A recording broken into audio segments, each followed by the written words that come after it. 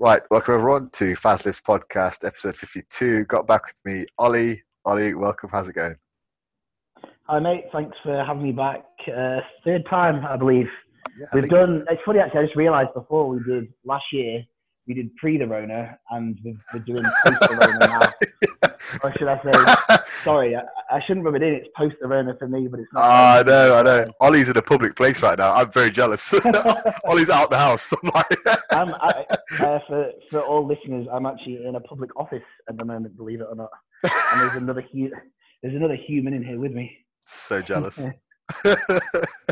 Ollie gets to breathe outside air. This is it's like some kind of post-apocalyptic world I'm in right now. Ollie survived. I'm from the future. I'm like, you know what to do. Brilliant. But yeah, no, great to have you back on. And we're going to talk some shit today about diet. Awesome. And we're going to start off talking about adherence to diet. What are the major factors? So this has been an area of interest for me quite a lot recently because I've been delving into the psychology of fat loss research and looking at the idea of, well, we know what causes fat loss. We know that calorie deficit is there. But the biggest issue with diets right now is actually getting people to stick to them long term, short term. And that's really where the large majority of the future research, I think, should be pushed towards. But it's not typically what they teach people in nutrition courses. It's not typically what nutritionists will talk about coming straight out of university. They'll talk about the X's and O's in terms of calorie deficits. So adherence, Holly, do you want to start us off down a path on that? Yeah, 100%. I guess I always sort of use the example of the office dieter, where they'll eat, you know, what's normal for them, which we've discussed previously is usually pretty unhealthy. And then they'll go on to some crazy 1,200 calorie protein and fats only veggies type of diet, which, you know, to be fair, for bodybuilders, for the last couple of weeks before a show, maybe it's doable. But for your average Joe, it's just not something they can adhere to. So I think the first point we should probably point on is the diet itself has to be somewhat balanced and also the right amount of calories, macros, etc., for the person to actually be able to stick to it. And that would it would depend on their level of development and I guess where they're up to, whether it's a 6-week diet for your holiday or if it's the last 6 weeks before the Mr. Olympia sort of thing. What do you think?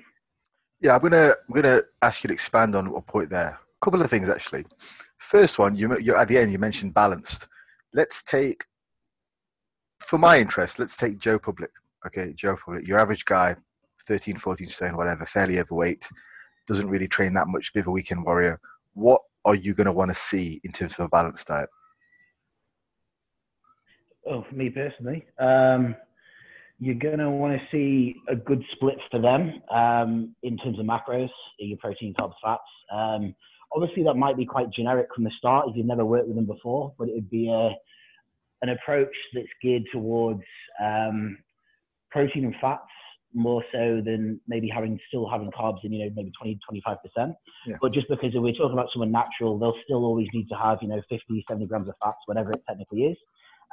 Just to make sure natural hormones are producing and whatnot.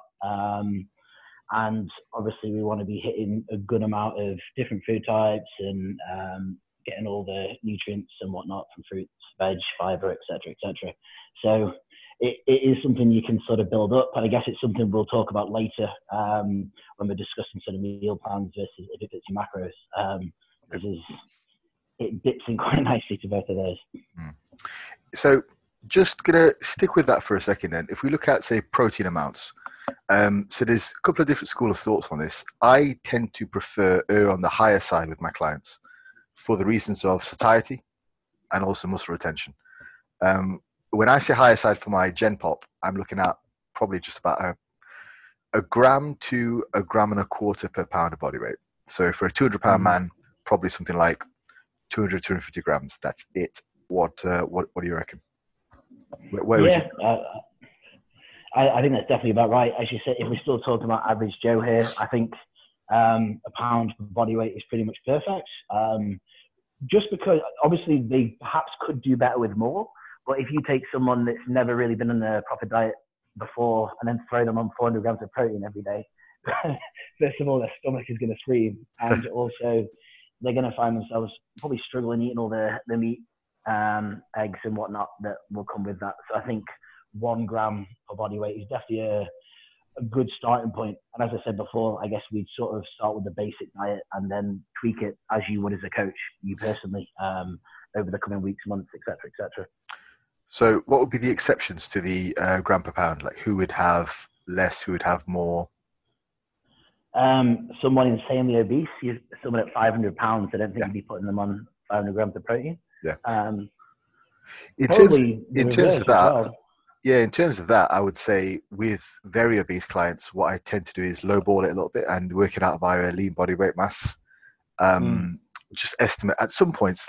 It becomes really hard to estimate body fat percentage when, you know, if someone's that overweight, and I do have clients who are that large, it becomes a moot point really. So I just have a best guesstimate and work it out mostly based on satiety. So it is less. So say if someone's 200 pounds but probably approaching 50% body fat, I'm probably going to have their protein set at about 125, 150. Yeah. Just because the calorie levels are going to be super low anyway. Yeah, that's a good point, actually. Yeah. And in terms of like higher intakes, where would you go with that? If we're taking it away from the average Joe, if we're looking at, you know, bodybuilders that are, whether it's they're prepping or in a full-on off-season growth phase and they're utilizing other supplements, should we say, quote unquote, then there's definitely room for that to be pushed. And I think although there's not loads of necessarily evidence of bodybuilders and where they should be, there's quite a lot of opinion on anecdotal evidence and that sort of thing. Like me personally, what am I now? I think I'm 230 pounds and I'm eating just over 300 grams every day. So what's that, 1.3, 1.4 grams? Hey, you're looking lean at 230, man. Thank you. Yeah. It must be those 3 gym sessions I've just done from our gym's just opened again 4 days ago. So I've done legs, pull, push. Got a rest day today. I wanted to train today, but literally, as you can imagine, everything hurts. Yeah. apart from my forearms, I'm in bits at the moment. What's your experience been with women in protein intake? Because that's varied for me quite a lot. I'll say with 2 of my women athletes, the ones who are doing really heavy resistance training, a lot of work during a week, their protein intakes tend to be sky high. And just through preference, weirdly enough. I've got one girl, she just loves eating meat. And she weighs about 130. And God bless her, she's on about 190 protein a day. And I'm like, great, really? You crack on. Works for you. She's got a good appetite then. Yeah. I mean, I don't have too much experience with women, but like you said, I have seen it vary almost just as much. But I guess because in the grand scheme of things, they are a lot lighter to start off with. I guess that could be a factor to look into if they're, I don't know, a 95 pound, 100 pound, maybe bikini competitor or something like that. I could actually see the protein being a little bit higher than a gram per pound. And then I'm actually not too sure because I don't know if this is sexist, but I think the average woman, it might be harder to get them to eat the right amount of protein if it was an average Joe or a average Josephine, shall we say, in this instance. Is that something you might have found? Like if they're maybe 140 pounds or something, would the 140 grams be as easy for them as with a male, if that sort of makes sense? I don't know what it is, whether it's a combination of, and I'm going to talk in massive general strokes here. I don't know if it's sort of like a societal expectations kind of thing, like, you know, don't want to get too muscly, don't eat too much protein equals muscle, whereas blokes are like, you know, blokes are far happy to bulk as well. You say bulking to a woman, most women have never bulked. I'm going to go out on a limb and say probably 95% of women have never purposely gone on a bulk, and even suggesting that seems like, ooh, okay, is that something I can do? Great. You know, most women are quite receptive to it, but it's not something they've ever really done before. Whereas I think maybe there's a societal expectation there potentially with, I don't know. I mean, I don't know this kind of stuff. I could be talking up my arse. But I think overall it's definitely the exception when I've got a girl who likes to eat a lot of protein. But yeah, as you say, if we sort of round it up, I'd say probably the factors we're looking at are satiety. If we're looking at the whole adherence to the diet thing, performance needs.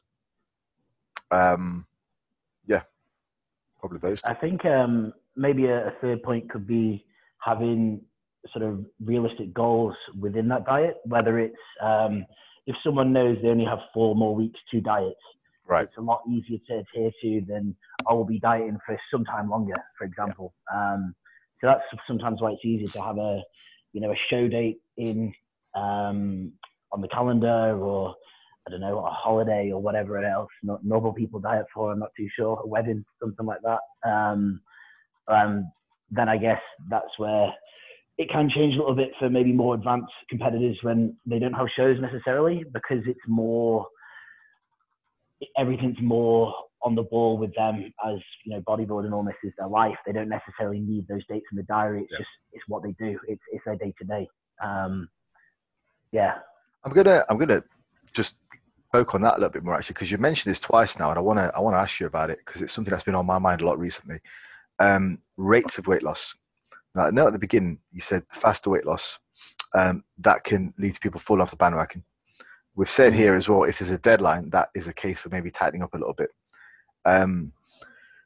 I've had quite a lot of success recently in my clients with faster rates of weight loss in terms of adherence, in terms of appetite control, not just like being motivated to stick with it, but it's actually attenuating their appetite as well. And I can say it for me as well. If I start a diet and I'm going balls to the wall straight away, for whatever reason, I don't know why, my appetite gets cut more than if I ease into it gently. And I don't know why that is. And I quite like my fasting as well. If I take it to the extreme and I do some fasting, my appetite goes right through the floor rather than gets ravenous. And we're an interesting species in that the more we eat, the more we kind of want to eat. The less we eat, the kind of less we want to eat. But it has to be drastic enough. So I'm in two minds about that. I think traditionally people have always said faster rates of weight loss lead to lack of adherence, but then it's kind of not what I'm seeing. What do you reckon? That's a good point, actually. Me personally, during my 2 preps, I actually worked it out. I averaged a kilogram every week. So off the top of my head, it was roughly a 20-week prep both times, and it was roughly 20 kilos in total I lost. Nice. One thing I do find, though, if it's more of a mini cut, which would be similar to, an average Joe or whatever that we're talking about, I find that within the first couple of weeks of dieting, if it's only a minor decrease, whether it's 500 calories, 700 calories from a 5,000 calorie diet, something like that, my training for the first couple of weeks goes fantastic. There's like a jump in strength. I'm almost immediately fitter. Not that I'm taking less rest between sets, but I could if I wanted to, that sort of thing. So I think it would depend person to person, obviously, but I think there would be a good line to finding out how fast they can lose weight, but maintaining optimal performance in the gym, and sort of seeing where that line goes. If we're talking about, one of your long-term clients, you probably have a good idea. Maybe it can change over time, but if you've worked with someone for 4 years, you'd know roughly whereabouts they're going to start struggling. I love that. I love what you said there. It's like find out how fast they can diet without losing performance and go with that. That's kind of the way I've been approaching things, which is going to take us to our next point in a moment. But I just wanted to pick up on that first because I can't really explain it. And I'll be honest with you, I've tried to do the gently approach and I end up spinning my wheels. And I don't do it straight away with new clients. Well, tell a lie. There is one guy I've got on the books at the moment. Now we did 2 weeks prior to him started working with me. He just kept a food diary for me, and he went pretty low, but not as low as I've currently got him on. And then we started off a little bit higher, and he still lost some weight. Now we've got him on a very, very extreme cut, and his motivation is sky high, and he's dropping weight super fast. I've done that before with other clients, but they've been ones who I've worked with before, and I kind of know what I'm looking at. So you know what it's like if you can kind of I'm sure you could now extrapolate roughly what weight you'd be shredded. You kind of have a rough idea, so it'd be the same with these guys. Having worked with them for a while, I kind of know what we're aiming for. So I can say, okay, if we've got, I don't know, 15 kilos to lose, I know if I can chop off the first 7 or 8 kilos super fast, then we can ease into it. That puts us in a better position to be good for their motivation as well. Yeah, so I guess I'm starting to be more adventurous with my clients in that respect because I do it with myself and I much prefer it, and I don't know why. Yeah, I know it's a bit of a brush, but I think it really just does depend on the person. At the end of the day, what their goals are. Some people will train all the way into a show and barely get any weaker until 3 weeks out. Yeah. They're probably the people you can balls to the wall diet. And then there'll be some people that, you know, I don't know if it's a mental thing, but you reduce their carbs 50 grams and all of a sudden they're losing 4 reps in every exercise. Yeah, I think there is quite a lot of a mental factor as well, for sure. Like what I tend to find is if I'm doing that, what I'll do is I'll direct the training and I'll direct the cardio towards that as well. So I won't have anyone doing anything crazy volume-wise. It'll be like very minimal volume, which is difficult for me to do. And that was probably the last piece of resistance I personally had, was to reduce my training as well. When I do that, like if I say, for the last time I did it, I did a push-pull legs just once a week. And you know me, like that would fucking kill me. And I only did 1 set per exercise. And it kind of sucked. But as I got through the weeks, I thought, you know what, this is actually really easy. And it meant I had a lot of energy to walk around, do more steps, increase more NEAT. And it all just seemed to fit together really nicely. And that made for a super easy cut. Probably the easiest cuts I've had over the last year have been very fast, using fasting, very minimal training, lots of activity. If I get my steps to about 10 to 15K and I train probably 2 sets per body part per week, and I go really, really low on calories through fasting, I drop fat super quick. It's interesting. And again, it's one of those things, I'll be honest, Ollie, it's one of those things which I rarely talk about with clients and I very rarely talk about on podcasts, but I'm starting to get happier to talk about that kind of stuff now because I do it so often that it just seems to work really well.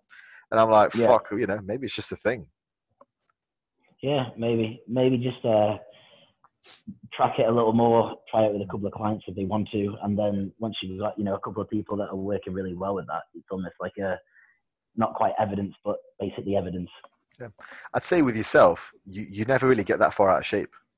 That's the advantage.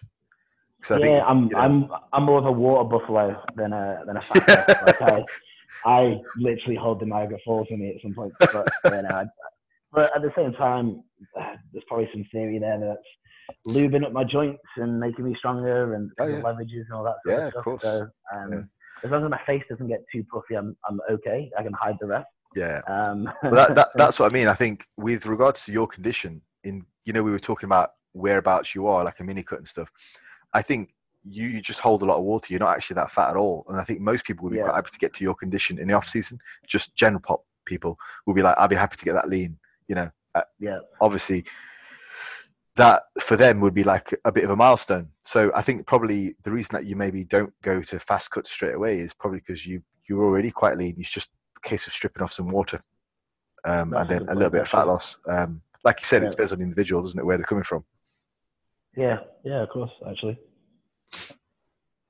Yeah. So, it's an interesting conversation about the fast wet list. I'm gonna come back to it at some point and probably do a separate podcast on it and maybe document my further experiences on it. I might actually get Joe on the podcast because I know he's done quite a lot of that recently as well. He's been really balls deep in the PSMF sort of style. Yeah, sure. And he's done well with that. He's stripped a lot of weight. Yeah, he has. I think I saw today he's 208 or 218, something like that, and I saw he was 250 not so long ago. So he got as low as 203. Oh, was it? Okay, maybe it's 208. You're counting. That makes sense. Yeah, he got as low as 203 at one point. Anyway, maybe about a week ago. But yeah, there's pictures he put up today. He must be rebounded to about 208 now, or whatever. But no, he's looking lean. But I know he's been doing that. He's probably quite flat at the moment, but he's been doing the whole rapid fat loss with refeeds, which works very well. But it's a similar thing to what I've been doing. So I kind of stumbled on it by accident. I was doing very, very quick diets, followed by what would be roughly a cheat meal on a Tuesday night after training legs. and I go to the local takeaway. I just get a burger and fries on the way back. Nice. And then Saturday night have a bit of a blowout with the missus. That was basically it, which was very similar to what the original PSMF recommendations are. So I'll experiment with it a bit more. Yes, yeah, I was just going to say that the way you've done it is good as well, because it allows you to live not necessarily a normal life, but you have some normality when you're out with the missus on a Saturday night, for example. It's almost a couple of hours bodybuilding free, and still get the the results you would anyway, which is great. Yeah, I think psychologically it's helpful, but physiologically I'm sure it helps as well, because then come Monday I'll have a good training session, and I'm usually okay until then. Tuesday night I'll have another cheat meal, and I'm all right until, you know what I mean. It kind of keeps me going, just at that minimum level, which is what you want. And it is more extreme. And I guess similar to what we were saying before in regards to adherence, those short goals, you're really only dieting hard for 3.5 days at a time.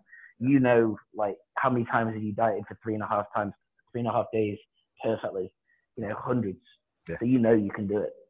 It's almost a mini target within target each week. It's an interesting psychology, isn't it? And I do wonder why it's not talked about more, because I think if we're looking at Gen Pop, it would be, a lot of people do the crash diets, but it'd be wise for them to do them properly, with the right guidance in terms of the right macros, which kind of takes us back to the next point. Going back to what we were talking about in terms of macros, we've kind of discussed protein intake. I suppose the next thing to talk about is carbs / vegetables, fruits. I like the fact that you said that, because when I am doing this kind of diet, I'll definitely emphasize a lot of vegetables. Of course. Yeah. So to keep things moving and actually have some volume, I guess. Yeah. I mean, I think in terms of veg, like if you're looking at like peppers and mushrooms and Brussels sprouts or whatever, you can pretty much have a shit ton of those for very little impact. So in terms of carbohydrates for someone adherence wise, what are your thoughts on that? If I was going to give someone a diet, I'd usually do protein first, and then I'd figure out how much fat they need, and then the rest I just fill as carbs, unless there was a reason not to. Whether it's I don't know, if they get super bloated after 200 grams of carbs or whatever it is. If there's that's the basic sort of plan that I'd start with, and then edit it from there. So it might make. Go on. I was going to say, if we're looking at someone on 2,500 calories, I know that they could have 300 grams of protein, I think it's 50 grams of fat, and that would leave about 200 grams of carbs just there, which is a decent amount to start off with for your average person, male probably. How much of that would you split between, say, fibrous carbs, starchy carbs, all that kind of stuff? Oh gosh, most. Right, we're back. Yeah, perfect. So I always do the majority of mine as I don't know what you call them, starchy, etc., with minimal sugars, unless it's a high calorie diet. So when I'm dieting, the only sugars I really get are from fruit. I like to have a couple of portions of fruit a day. I find it's really good to have fruit mentally. I don't know if there's some science behind that, but I always like to have fruit at breakfast and at my last meal of the day, whether it's blueberries, strawberries, something that's low, because they are relatively low calorie, low carb in the grand scheme of things. They are, yeah. Unless you're eating, a kilogram of grapes or something like that, which, you probably got some other issues if you're doing that anyway. But so yeah, I'd have the majority of mine, what I'd just call real carbs, to be honest, whether it's your potatoes, rice, and oats, and everything else, and then the rest, sort of 20% others. But like I said, depends on how many calories you're eating. What do you think? Yeah. That's kind of what I'd say. The caveat there is depending on how many calories you're eating. So I'd say, for example, if I've got someone who's on 200 grams of carbs and they're beginning out, they're starting off, I probably will try and steer them towards the majority of that coming from, well, not the majority, but a lot of that coming from vegetables, just simply because they're probably going to have some appetite issues. And it'll go back to that whole glycemic index kind of issue. And this is a bit like sketchy, because there's so much out there looking at like insulin's the devil, and we know it's not. Like, insulin's fine, and insulin by itself is actually appetite suppressant. But it's the crash that causes the hunger. So what I tend to find with people, if they're on, say, if they've previously been on, say, 50 grams of protein, 100 grams of fat, 400 grams of carbs, real shitty fucking diet, and they're not actually counting it, but just your typical diet, eating lots of crap. And if you try and stretch them down to 200 grams of carbs from there, their appetite, their taste buds will be just fucked up. They were like, no, I'm not having this. I need more carbs. So for them, 200 grams of carbs will be like, your stomach thinks your throat's been slit because, all of a sudden you're getting all this, like, no food coming in. And I think for them, we've got to say there's got to be a bit more of a value on vegetables in the diet to say, we've got to fill you up. Because for them, like for us, we could do 200 grams of carbs and we could actually be all right because we're not gorged on carbs all week. We've got a much more balanced view. We can take it down, and we'll probably take it down gradually as well. But for somebody like that, coming down to 200 grams, it sounds crazy, but that for them, that's not a lot of carbs. Like I've had people on 200 grams of carbs and they're literally starving. And I'm like, but it's perspective, isn't it? Where they're coming from. Yeah. It's like taking a Jay Cutler down to 500 grams of carbs. He'll be absolutely starving. That's more than a lot of us will ever eat, So is that per meal? Per meal, yeah. Depends on how much slitty he's taking. So I think with that, I would say I've got a guy at the moment who's on a very similar thing, and he's on anywhere between 180 to 250 grams of carbs. And I'm looking at his diet. All that's doing is it's preventing him from having enough protein in his diet. It's making him hungry for sugary sweets and carbs and stuff like that. So what I'm going to suggest to him is for a week, he just fucks it all off, has a ton of vegetables, minimal rice and potatoes, all that kind of stuff, and having his carbs come from sources which are going to fill him up, and then see what that does for his hunger. And it's going back to our point about the extreme diet, starting off, and maybe this is about starting off really hardcore, getting your appetite under control. Maybe it's to do with the glycemic load, I don't know. And maybe that's sort of where you and I have an advantage in the sense that we're probably fairly stable all year round. We probably don't have those massive ups and downs of insulin, but our bodies are able to, and also we've got more muscle, so our bodies are better able to deal with that. Whereas your Joe Public, your average guy, on 400 grams of carbs a day, 150 grams of fats, hardly any protein, they're getting massive ups and downs, chocolate bars, all kinds of stuff. The first job for me is to try and get that under control. And that's a big job for some people. Yeah, it will be.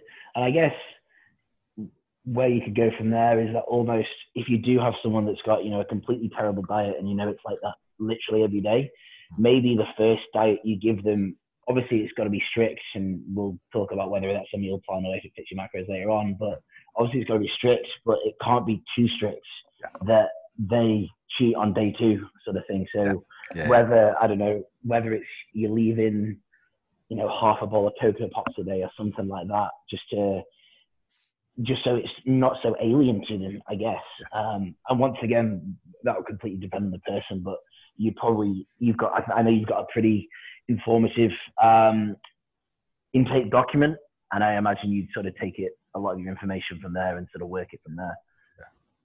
It's one of those things where I've probably gotten more, I've gotten more strict over the years in terms of what I demand. Like initially it was just a case of, like, I think what most people on Instagram do, like most sort of fitness pros do is, and I probably was guilty of the same. It's like, if it's your macros, you can eat what you like, just make sure it's within your calories. The thing is of that, people take the piss with it. It's like, what that means to me is something very different to what other people mean. This kind of goes back to what I was saying about the whole idea of diet education. It's a large part of what I do at the moment. It intends to be teaching people how to eat, like right from the ground up.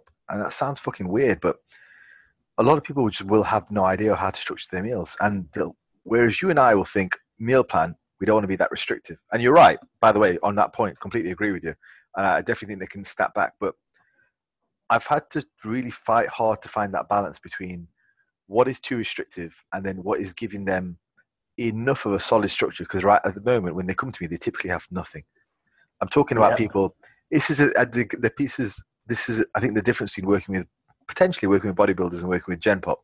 Some Gen Pop will come to me with, this will be their day. Will be, I'm too busy to eat in the morning. I'm too busy to eat at lunch. But reality is they're not. They're snacking on crisps and chocolates, whatever they can get their hands Yeah. on to get them through the day. Then in the evening, they have a massive meal. And then after that, it's a blowout. To take that and to say, if it fits your macros around that, it doesn't fucking work. I mean, I know that we'll talk more about this in the meal plan thing, but kind of going back to what I was saying, to go back to the original question of how we got off on this tangent, is I probably would put them on a bit more of, I err on now on the side of putting them on more of a meal plan, a flexible meal plan, but meal plan nonetheless, just because in the most extreme cases, there's no structure at all. And that's a big problem. Yeah. Finding a way to rein them in. Yeah. Yeah, that's a good point. I guess that sort of splits us off nicely into meal plans themselves. Anything else you wanted to add on that other point, or? I suppose just briefly talk on fat intake. I think you mentioned minimum fat levels. What's been the lowest you've ever been, fat wise? Pre-contest, pretty much fuck all. Just on a couple of days of the final couple of weeks, but it's not for too long. There's a refeed not too far away. Some days I'll do more of a zero carb, but I might have 100, 110 grams of fats with the protein. So I've had next to no fats on some days. If we're talking about a longer term diet, I think my sweet spot is usually sort of 50, 55. If it's a recomp, something like that. Yeah. And then as soon as I'm in off season, 90 is basically where mine stay the entire time. I do respond well to carbs, and carbs is where I like to bulk up my calories personally. Yeah. So once again, depends on how many calories they are eating and the length of the diet as well. If it's something really short, yes, you can go super low. It won't be pleasant, but you can go super low. But if it's something long term, you can't imagine putting a female on 20 grams of fat for a day for 8 weeks. Not gonna happen. Good luck having a healthy hormone system. Yeah. That's very similar numbers to what I've gone for in the past as well. Probably lowest is about 50 grams, and I'll generally sit at about 80, 90, even as high as 100, 110. Just roughly that 90 ballpark, which is fine. But for brief periods of time, I've been super low. But again, brief periods of time matched with a cheat meal and a refeed, they're actually not too bad. But yeah, as you say, for long periods of time, I wouldn't want to do that. I've got a guy at the moment on 40 grams. He's been on 40 grams for a while, and he's happy, healthy. Libido's fine. He's losing weight, losing fat, doing very well. So 40, and he's not small either. He's tall lad, and he weighs he's a very lean now, 90 kilos. So yeah, it's okay. He's on about 2,000 calories. Still on a decent amount of calories, with a lot of activity. So yeah, that's about as low as it. But I've got a couple of other guys doing more of a rapid fat loss, and they're on about 20 grams per day. Yeah, which is tough. But then they also get a refeed and cheat meal as well. So I think as long as it's balanced, you say not for long periods of time. Have you ever gone higher, or what are your thoughts on, like, say, a Patrick Tor? Might go a little bit higher. We talked about that, didn't we? The Patrick Tor's unusual. Yeah. I'm just thinking.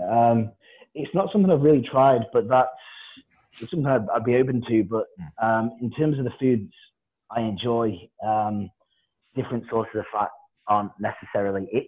To be honest, it's just it's probably why I was fat as a teenager, because I love carbs.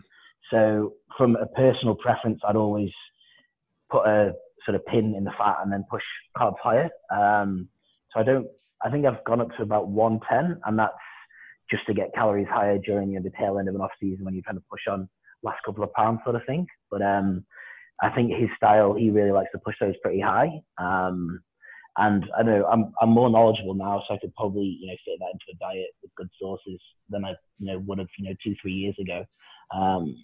But I'm not too sure on how I'd do it. What do you reckon? I guess some people have some issues with digestion, don't they, when fats get too high? Is that right? I was about to say the opposite, actually, weirdly enough. Well, then again, no, not the opposite. No, not the opposite. I was going to say it makes it a hell of a lot easier to get your food down you and be ready for the next meal. Okay. I don't know why, but like I experimented briefly with a period of time where I was on about 150 protein, so low protein, about 400 carbs, and about 150 fat. And meal to meal was super nice. Like I was digesting things super quickly. So what was that? Probably about 30 grams of fat per meal, which is quite a lot really. And everything was digesting really nicely. The issue that I found there was I was getting hungry. Oh, really? Which is really weird. Like when I Yeah, start pushing the carbs up, I that's what tends to keep me full. Which, I mean, I don't know. That makes sense for a diet, I guess. But when I had my fat super high, meal to meal, I was like, great, give me more food. Interesting. fair enough.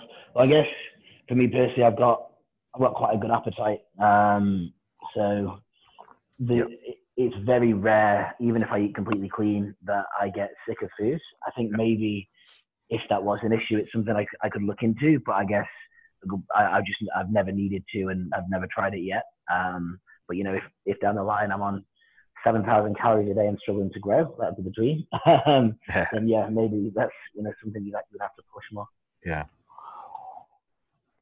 Yeah, I'd be interested in trying it. Definitely. It felt healthier subjectively, but it was a very short term kind of experiment. It just felt easier on when you do something and it just feels like there's less stress on the body. It kind of felt like that. Yeah. But this could be highly individual as well. I don't know. Not that I think I respond poorly to carbs, but this seemed to be a very easily digestible. As I said, the only thing is it left me feeling very hungry. I didn't have the bulk from the carbs. It's weird. Mm. What main fat sources did you use? I tried to use a lot of good fats. There's a lot of avocados, a lot of olive oil, that kind of stuff really. Yeah. Not many nuts because I'm not big on nuts, but it wasn't really a great deal of saturated fat. It's probably animal fats seen from red meat, a lot of avocado, and then a lot of olive oil.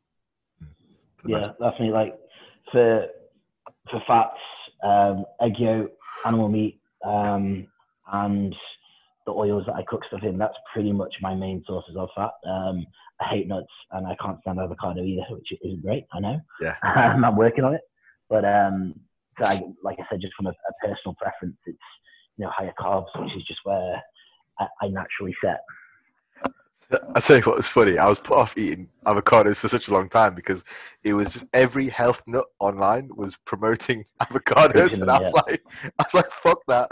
Is that guy David Wolf? With the really cookie website. Yeah. They call him the avocado man, and it actually put me off eating avocados. It was so fatty, but actually when I got around to eating them, they're actually quite nice. So yeah. Well, they grow really easily here in Australia, so they're promoted left, right, centre year round. Okay. I imagine they have to grow in some form of super high heat or something like that. But the supermarkets are always absolutely full of them. Even during COVID, there's still loads of avocados on the shelf. Yeah, it affected everything else, but avocados were fine. I find they're quite good in protein shakes and smoothies because what they do is they when you get a protein shake and it froths up, they reduce the amount of froth. It makes the protein shake smoother. Makes it easier to eat. It's kind of like if you put peanut butter in your protein shake, it makes it easier. Yeah. It reduces the froth. It's like that. Must be something to do with the fat. So that's quite an advantage. So yeah, if we move on to then meal plan. Sweet. We've kind of touched on a few points already, and I think my big point is getting a balance right with a meal plan has been working with some Gen Pop who just have very, very poor eating habits from the off. And they come to me, and generally what I ask people to do is keep a log. And when you ask people to keep a log, they're generally on their best behavior. And even their best behavior is fucking terrible. This is bad. That's kind of my, I wouldn't say argument for, but that's where I would start to look at, okay, something that Chester said to me when I first started working with him was, let's get some dietary discipline, which I thought was a really good phrase. Dietary discipline. That's going to summarize it. It was a way of him telling me to stop being such a fat ass without directly telling me to stop being such a fat fuck. Let's get some dietary discipline. Did you look dietary discipline up in the in the dictionary? It was like it was a picture of my face with like a cross on it, like that. fully bulked up powerlifting days. Oh jeez, bad times. So yeah, I guess that would be my argument for But past the initial sort of few weeks, what were your thoughts? So I actually am a fan of meal plans, and I sort of do one myself. So maybe if I give an example of, I guess, what I sort of do year round, and then sort of branch off from there. Yeah. So in general, I do have a sort of meal plan which I stick to. Each day, I usually eat meals in sort of different orders. I always have the same pre-workout meal. I always have fish or chicken and rice. That's just what digests perfectly for me, and I can always train, whether it's the heaviest leg session ever. I'm not going to throw up or anything like that, and that always works for me. But so I'll have 4 or 5 meals that I'll sort of eat every day in different orders, and then I'll also have sort of mental substitutes for those meals. So if I don't feel like meal 4, which is chicken and rice, I know down the road from my office there is a sushi place which does a couple of different types of sushi, which is the exact same macros, obviously just slightly different foods. And I've got that for a couple of different meals. So although it's sort of like a meal plan with substitutions, but as a whole, I do believe that a good structure for a lot of us is not necessary, but I guess we always talk about optimal, but optimal. Just because, let's take the example of, pushing up in an off season. If you run into digestion issues, this, that, the other, and you're on a meal plan and you've just recently added, 40 grams of fat a week or something like that, you'll know that's probably what's caused the issue. If it fits your macros sort of diet instead, and every day is completely different, but you're hitting the macros, you're probably not going to have a clue where to even start looking where your issues are coming from. So I think that structure, but with a bit of choice, in my opinion, is the best way to go. And it's something I'm able to adhere to, pretty easily. Just having the meal plan, but having a bit of choice, whether it's different options in carbs or, different meals altogether, but just having a somewhat structure. What you said there about troubleshooting is vital. I think that's really important. And more often than not now, one of the things that I start clients off with is keeping a food diary. I never used to do that before, but keeping a food diary is invaluable to get an idea of what the fuck is going on at the moment. And that's when you kind of start to see problems. I think without that, it blows my mind, actually. I never used to do that before, but without that, I can't see what they think is a good diet, what they're eating, and also it has a number of other benefits as well, like showing up discrepancies in what they think they're eating versus what they actually tell me their macros are, because that's a big one. That's, it's like here I'm eating, 1,200 calories, and then looking at the food diary shows that they're quite clearly not, and so I don't feel quite as bad when I have to slash the calories down even further, because they're not actually eating that, they're eating more like 2,000. But problem shooting is a big one. So I think, if you don't have a meal plan, if you don't actually have a structure, you're not going to be able to fix something when it's going wrong, because you really have no idea. It's all a big mess. It's just numbers on a screen, and one person's 200-250 split could look completely different to another person's 200-250 split. Absolutely. I like what you said as well about familiarity of meals. I'm going to just share the screen with you a second. I'm going to show you something. This guy here, can you see that? Yeah. It's just there we go. This guy, I had him on a podcast a while back. Very nice guy called Harry. But he put this up recently. He said, muscular lean physique checklist, 5 training sessions per week, same breakfast, lunch, and snack daily, which I thought was quite interesting. And I thought was in the whole 2020, you can't be right, you can't be wrong, do what you like, diet culture. I thought it was actually kind of brave in a sense, because he's got quite a big following. And I thought that was quite brave, but he's quite happy to say, you know what, eat the same breakfast, lunch, and snack daily. Maybe have a bit of variety afterwards. But I thought that was, I thought fair play to you, because it does work. Like, that's exactly what you're saying. Have that basic structure there. Have a bit of flexibility built in, but have your basic structure so you know what the hell's going on. You have some consistency. What are your thoughts on that? I think that's actually kind of what I do, thinking about it, just because it is usually my first 4 or 5 meals, which are the same every day. Yeah. And then I'll just change up. I know for my last meal, I almost always have 60 protein, 75 carbs, and 30 fat. With that, you can do pretty much anything meal-wise. Yeah. So whether I want another steak meal or another chicken meal or an omelette, something like that, cereal and a protein shake, I can literally do anything with that last meal. and that's my post post post meal. So it's not as if I need to keep fats low or anything like that. Well, that's just at the moment anyway. It's interesting you say that you can do anything, but all the options you listed are actually decent food. Like when you're saying do anything, you're not meaning protein shake and Pop Tarts. Like you're not being a dick with it. You know what I mean. You're not being an asshole with it. You're actually doing a reasonable approach. Yeah. No, that's exactly it. If I have leftover carbs, I usually have fruit before bed, and that's just something I personally enjoy. I think most bodybuilders, I don't think actually eat enough fruit. I think it's very easy to get into just eat broccoli as your main source of nutrients. And luckily, I don't like broccoli, so I can experiment with other things.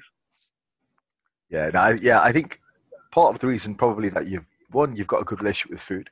Maybe a large part of that is you've always been well fed. You've always had calories quite high. You've always looked at pushing calories higher, getting bigger, because your focus is on the right things, which is building muscle. And it kind of goes back to another broader point when we're looking at adherence to the diet, which is what kind of the whole thing is about. A big part of another bit of a tangent here, but a big part of what I like to get people to do is start weight training. A lot of people come to me and they don't really do a great deal of weight training. I mean, especially now because of COVID, but even prior to that as well. And I don't think there's any excuse not to this day and age. And I'll tell you what, there's still a big sort of a disconnect between what people should be doing, like either cardio stuff or weight training. And for the most part, I'm not a massive fan of cardio, and people are often surprised with that.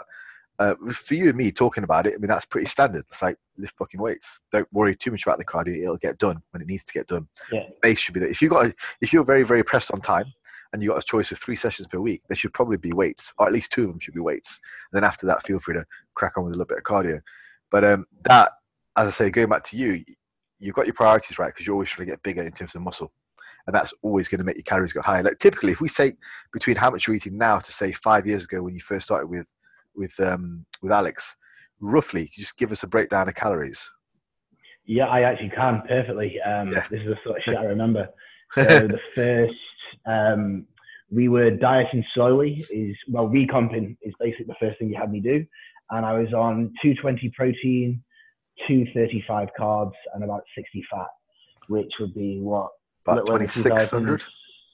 Yeah. 2,600, yeah. And that was me losing weight quite slowly, but recomping nicely. Yeah. And now during COVID, which I had 12 weeks off the gym basically, apart from, home workouts and whatnot. And I maintained on 4,500 calories, which was 300 protein, 450 carbs, and 90 fat, I think, something like maybe 500 carbs, something like that. And that was maintenance. So I guess to perfectly show you that 2,000 more calories in a 3-year period. Just want to emphasize that for people listening. Like that is Ollie not doing a massive amount of cardio. He does steps because he walks to work and back. But that's just staying active. Anyone can do that. Anyone can just stay active and walk, do a little bit of walking. I mean, even during lockdown, I'm walking, still doing my 10K steps because that's really just a half an hour walk in the morning before I start work, and then another half an hour later in the day at some point, as well as just moving around the day. That's really all it is. That's my 10,000 steps. And then all you've done is progressively push your body weight higher, push your muscle base higher over the course of that few years. And you're eating, essentially 2,000 calories more to get the same result. About 1,500 to 2,000 calories more to get the same result. This is where people's energy should be, is staying active, getting more active, building more muscle. And that goes for men and for women, because there can be quite a big difference. And I'm pretty sure, like right now, my metabolism's faster than when I was in my 20s.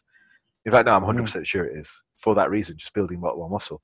Do you still come across people who, go with the whole like cardio bandwagon rather than weights? No one's smart. Yeah. It's probably the good thing to say there.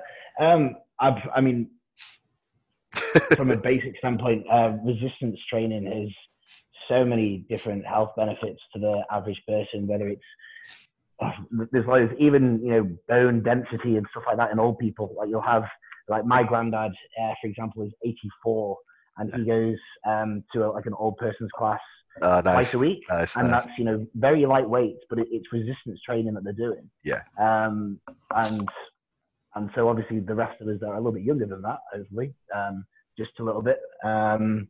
It's so much more beneficial, and that's without even adding that. Quite simply, you do normal, normal cardio, steady state cardio, you'll burn 300 calories.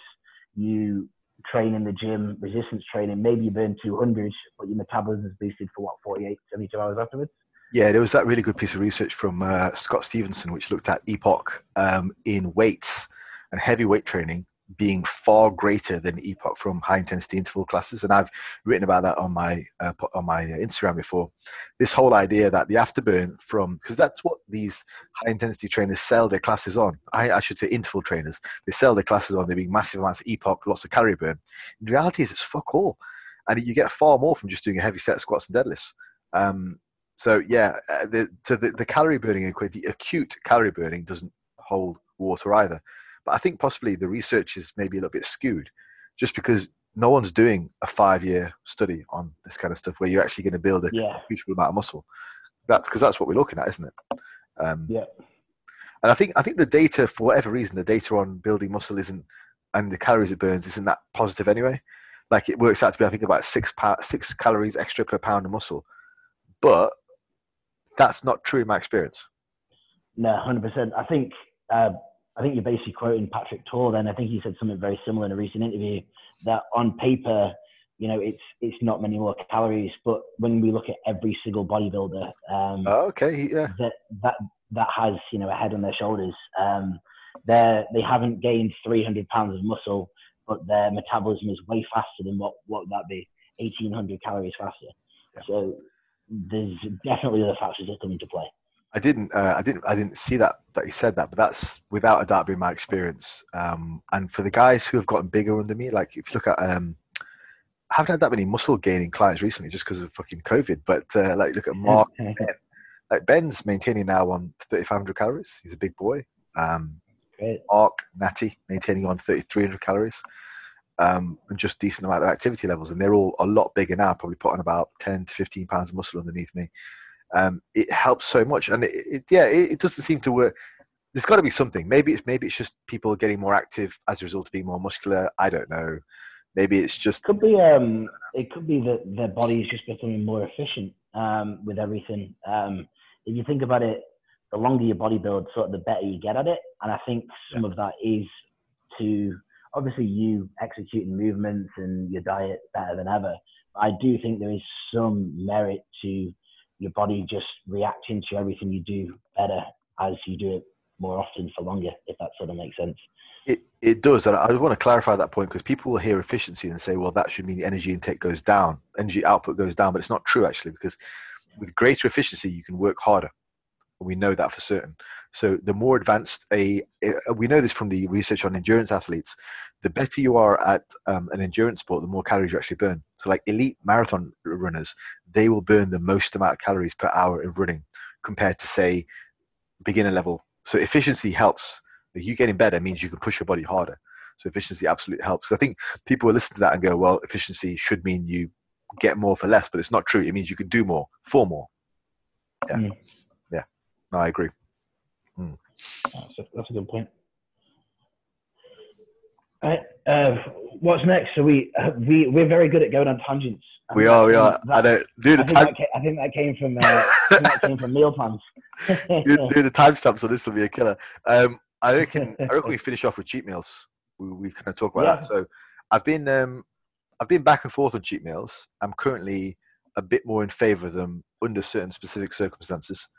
So where I don't like them, I don't particularly like them in the off season because I think you should be eating enough during the off season to be able to mix it into your macros like you do for your last meal. You should be eating enough where you can actually just have a flexible approach and you don't necessarily need a blowout meal. Also, you shouldn't necessarily psychologically want one. Because I remember when I was full on bulking, 4,500 calories, I couldn't fit a cheat meal in. And that's really where you need to be. And if not, then you got to look at your food options. In regards to general medium level cutting, I don't like it for the psychological reasons. I think I'm quite big on the whole food palatability hypothesis right now. This whole idea of like you can spike your appetite. And I think if you're on a very strict diet, but not extreme fat loss, all the cheat meals, it seems like a bit of a relief, but all it really does it gives your taste buds an insight into what they could have. And I think it generally seems to spike the hunger. I mean, I know that for certain it seems to spike the hunger the day after. So under certain circumstances, yes, if they're very extreme, and they're probably dipping into ketosis if they're going that extreme, like a guy on a rapid fat loss who's on maybe 1,000 calories a day, he's probably in ketosis. So a cheat meal isn't really going to do much damage in terms of glycemic load. He'll be right back into it. For general fat loss, I probably try and avoid them. Yeah. What do you reckon? Yeah.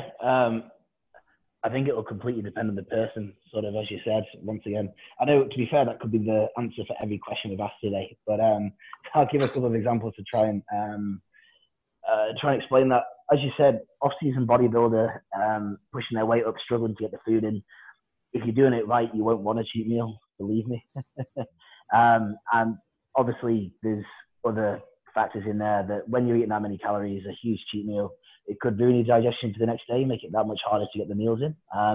So off-season, the odd cheat meal maybe, but to be fair, you can fit those into your macros. If you're eating enough, you could, change 2 meals into a healthy burger and fries or something like that if you want to be that desperate for one. Then if you're dieting, I think personally what me and Alex have always done is at the start of prep for psychological benefits, have a cheat meal whenever you need one, whether it's every 2 or 3 weeks, something like that, because at that point calories are still pretty high. Performance should be your best ever. I think the first half of prep, I think that's literally when your performance is your very best, in my opinion. So in that case, the cheat meals would literally just be for a bit of a psychological boost.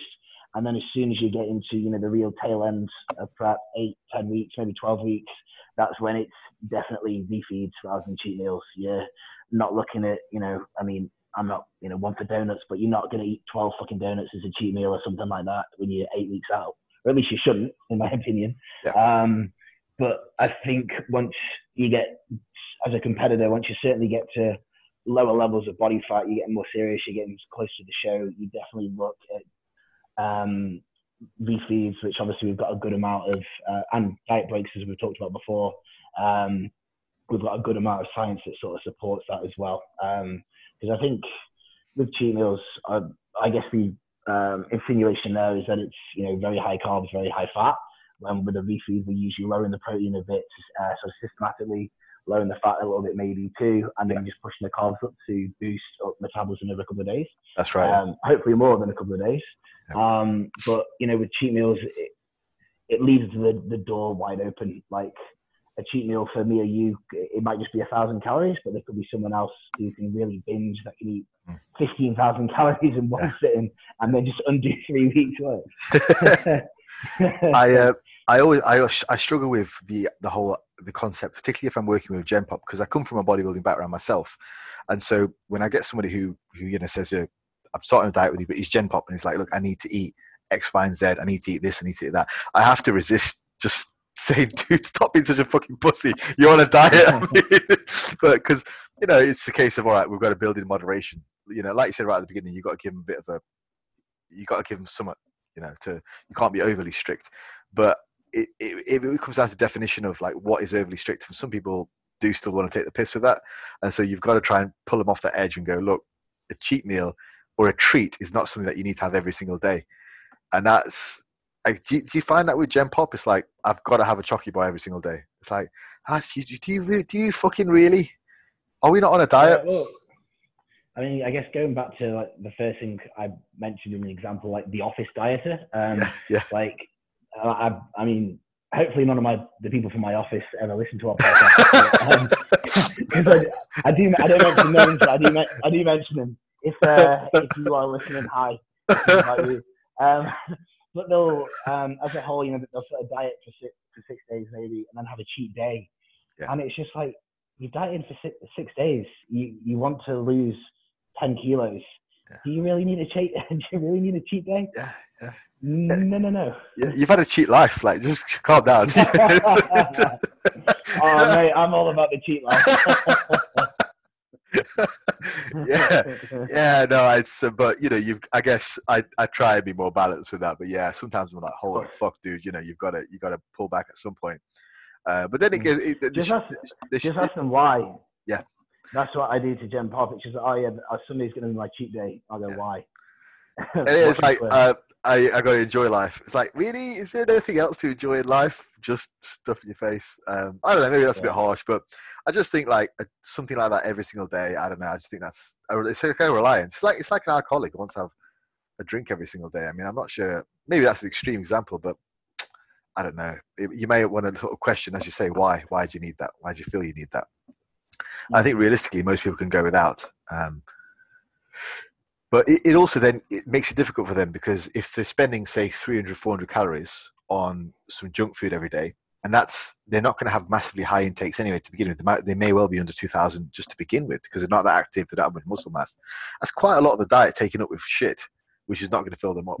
Like, sure, it feels nice at the time, but it's also 300 or 400 calories, which aren't potatoes, which aren't chicken, which isn't going to fill you up, you know? So it's kind of like backfires. Yeah. It's probably also worth noting there that, not to criticize Gen Pop, but the average person, if you let them have one chocolate bar in a day, are they going to stop at a chocolate bar? I mean, I personally can, after, sort of 10 years on and off of bodybuilding and, taking control of my diet. The average person that, has shown that they haven't got, I don't want to say mental capacity. I want to say sort of adherence to, general sort of dieting rules per se. They're going to find it a lot harder to sort of turn that switch off after they've had a chocolate bar or something else. I'll say on that, I think that's probably most people. I think what you're describing with yourself is a good relationship with food. I'll say that's probably most people. And I'll tell you why. One, the research seems to support that most people will struggle. Most people will say struggle with overestimating how much they do, underestimate how much they eat. And I had an interesting example of this recently. There's a guy who I have on the books at the moment. He's always been skinny, always been naturally lean. And we've just done a long book, and we've mostly maintained through COVID, and we're now doing a bit of a cut. He's found it quite difficult to actually cut weight, because for the first time, his calories are quite high, and he's used to eating quite a lot now. He never used to be eating much before. And I've got him to cut his calories, and the last 2 weeks have been completely off plan for him. And he's finding it very difficult to actually cut down the calories. And I said to him, look, this is quite an important lesson, because it's like people who underestimate how much they eat, they come in all different shapes and sizes. And they could be bodybuilders. The only advantage that bodybuilders have is we tend to weigh stuff out, so we've got a better idea. But left ad lib, they're probably going to fuck up just as much as other people. So it's an interesting one. I think it's a trait that a lot of people share. I think a guy who's, say, naturally skinny has never really had to deal with that, because they don't normally have the fat number of fat cells, the capacity to actually get to the point where they're super overweight. Whereas someone they may be doing things just as wrong as someone who's overweight, but people will look at someone who's overweight and go, well, that person's lazy and they're overeating. But it happens to everyone. And I think what you've got is you've got a very good relationship with food, which is credit to you that you've come through bodybuilding with a good relationship with food. But I'd say that is probably a very general point for a lot of people. You probably notice a lot of bodybuilders who are quite fucked up in the off season as well because of that. Yeah, that's true. Especially the first couple of weeks after the show. Yeah, that's it. Yeah, it's a tough one. There's a lot of parallels between Gen Pop and competitors, which we've been quite down on Gen Pop, but actually they're a lot easier to work with for the most part. But I've found with some bodybuilders who I've worked with, because they put so much pressure on themselves, there's a lot more of that snapping back.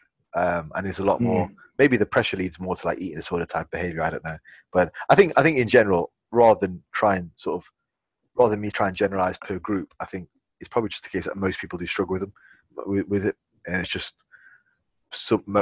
only some people compete, probably is the best way I could word it. Yeah, no, that's a good point. I think with everything we've spoke about, I guess it's probably a good idea. I mean, if they are getting coaches or anything like that to sort of get on a somewhat set sort of meal plan, and then sort of on the macros we've discussed, and then sort of change from there, because it is completely personal. Obviously, we can put good general, guidelines and whatnot, but it is so personal dependent end of the day.